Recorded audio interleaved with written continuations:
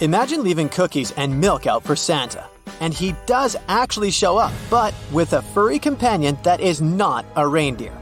According to folklore, Krampus is a big, scary creature with horns and hooves, and he goes out looking for children who've been bad.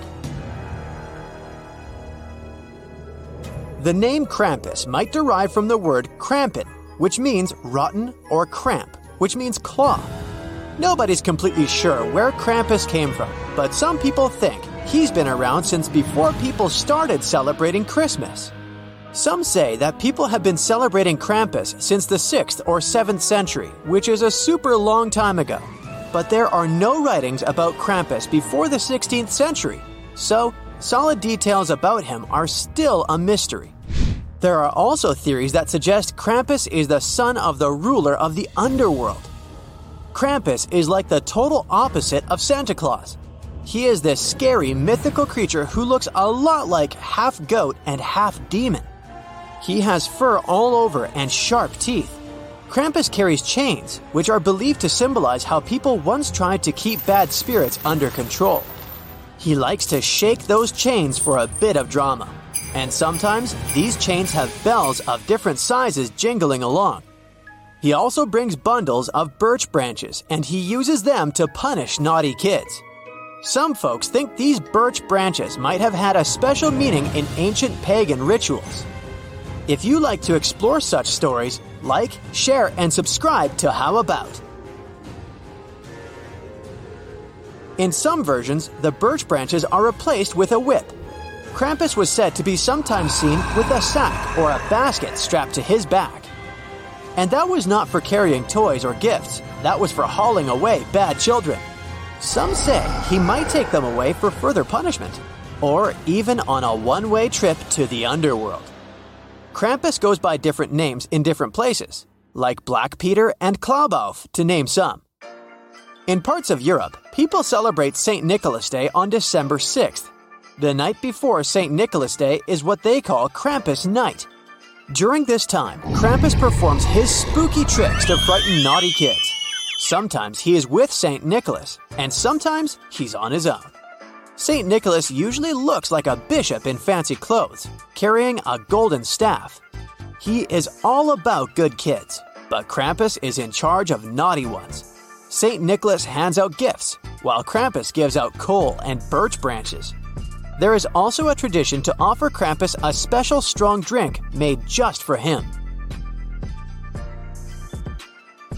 In 1923, the Krampus tradition was banned by the Austrian government of the time. In the 1950s, the government gave out pamphlets with titles like Krampus is an evil man.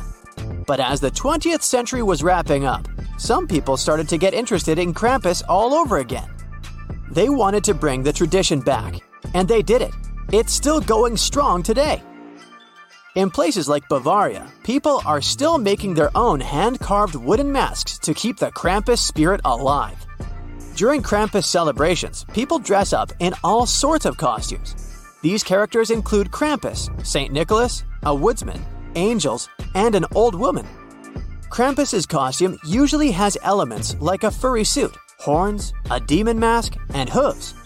He might have also had props like bells, birch branches, a basket on his back, chains, and a walking staff. Traditional Krampus costumes were made from not-so-animal-friendly materials, but these days they're often made out of cheaper materials, like fake fur and latex. Every year, as Christmas approaches, there's a pretty unique tradition that happens in the Alpine villages of Austria. It's a tradition that's been around for over 1,500 years, and it still gets everyone excited, especially in the Austrian region of Tyrol. Families gather to watch the Krampus parade. In this parade, young guys dress up in fur suits and wooden masks and attach cowbells to themselves. They even ride on chariots with fire. During these festivities, you'll spot Krampus figures and their gang of elves mingling with the crowd. They're on the lookout for innocent bystanders, often older kids and adults. These red-eyed costume folks carry prickly brooms and birch branches. When they spot a target, they chase their victims until they give in. They might even shake chains and whip their birch branches around to make the spectators a little jittery. Most of the people from Tyrol think this tradition is good fun. They're often found munching on roasted chestnuts while enjoying the whole thing. Traditionally, children leave their shoes out and wait. If they've been nice, they find treats in their shoes. But if they've been bad, they might find a birch rod, which is not a fun surprise. Nowadays, Krampus isn't actually dragging kids to the underworld, but he still likes to play some pranks. In Styria, there's a tradition where Krampus gives families birch bundles. People paint these twigs gold and display them in their homes all year long. They serve as a reminder to kids that Krampus is watching, even if they temporarily forget about him. In smaller, more isolated villages, Krampus has other scary companions, like a wild man with antlers. At the same time, there are some cities in Austria where a tamer, friendlier version of Krampus can be seen. He is more like a funny figure than someone scary. In an Italian town, they have an annual Krampus festival in early December. At dusk, the Krampus comes out of an old cave and chases kids, even adults sometimes. He gives them a nudge on the legs to remind them to behave. To calm Krampus down, children and young people have to recite a prayer. There are similar figures in nearby areas. In many parts of Croatia, Krampus is pictured as a demon wearing a cloth sack around his waist, along with chains around his neck, ankles, and wrists. As part of the tradition, when a child gets a gift from St. Nicholas, they also get a golden branch to show their good deeds for the year. But if the kid has been naughty, Krampus takes the gifts and leaves a silver branch instead to remind them of their not-so-great behavior. Krampus can also thank the hype for buying stuff in the 1800s for his growing popularity. Around that time, people were all about trying new things, so manufacturers saw an opportunity to make money off Krampus. It started when the Austrian authorities let go of the control over postcard production. This allowed businesses to produce a variety of Krampus-themed postcards, and they really took off. When mass media like postcards became a big thing in Germany and Austria in the 1890s, Krampus got caught up in the craze. They started making special holiday cards called Krampuskarten. But these cards weren't about spreading warm and fuzzy feelings. The ones that said greetings from Krampus were quite different. Many of these postcards showed Krampus going after children, leading them away or carrying them off in his bag.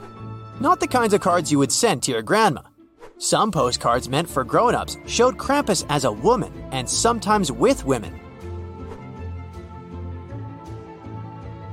Until 2004, most people in the United States probably had no clue about Krampus or those Krampus cards.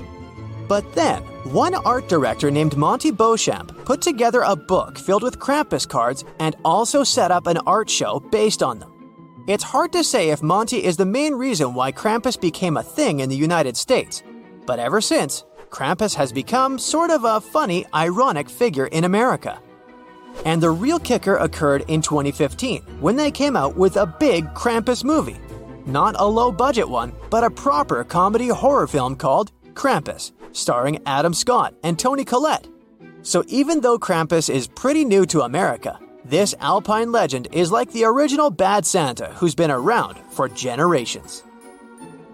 That's it for today. So hey, if you pacified your curiosity, then give the video a like and share it with your friends. Or if you want more, just click on these videos and stay on the bright side.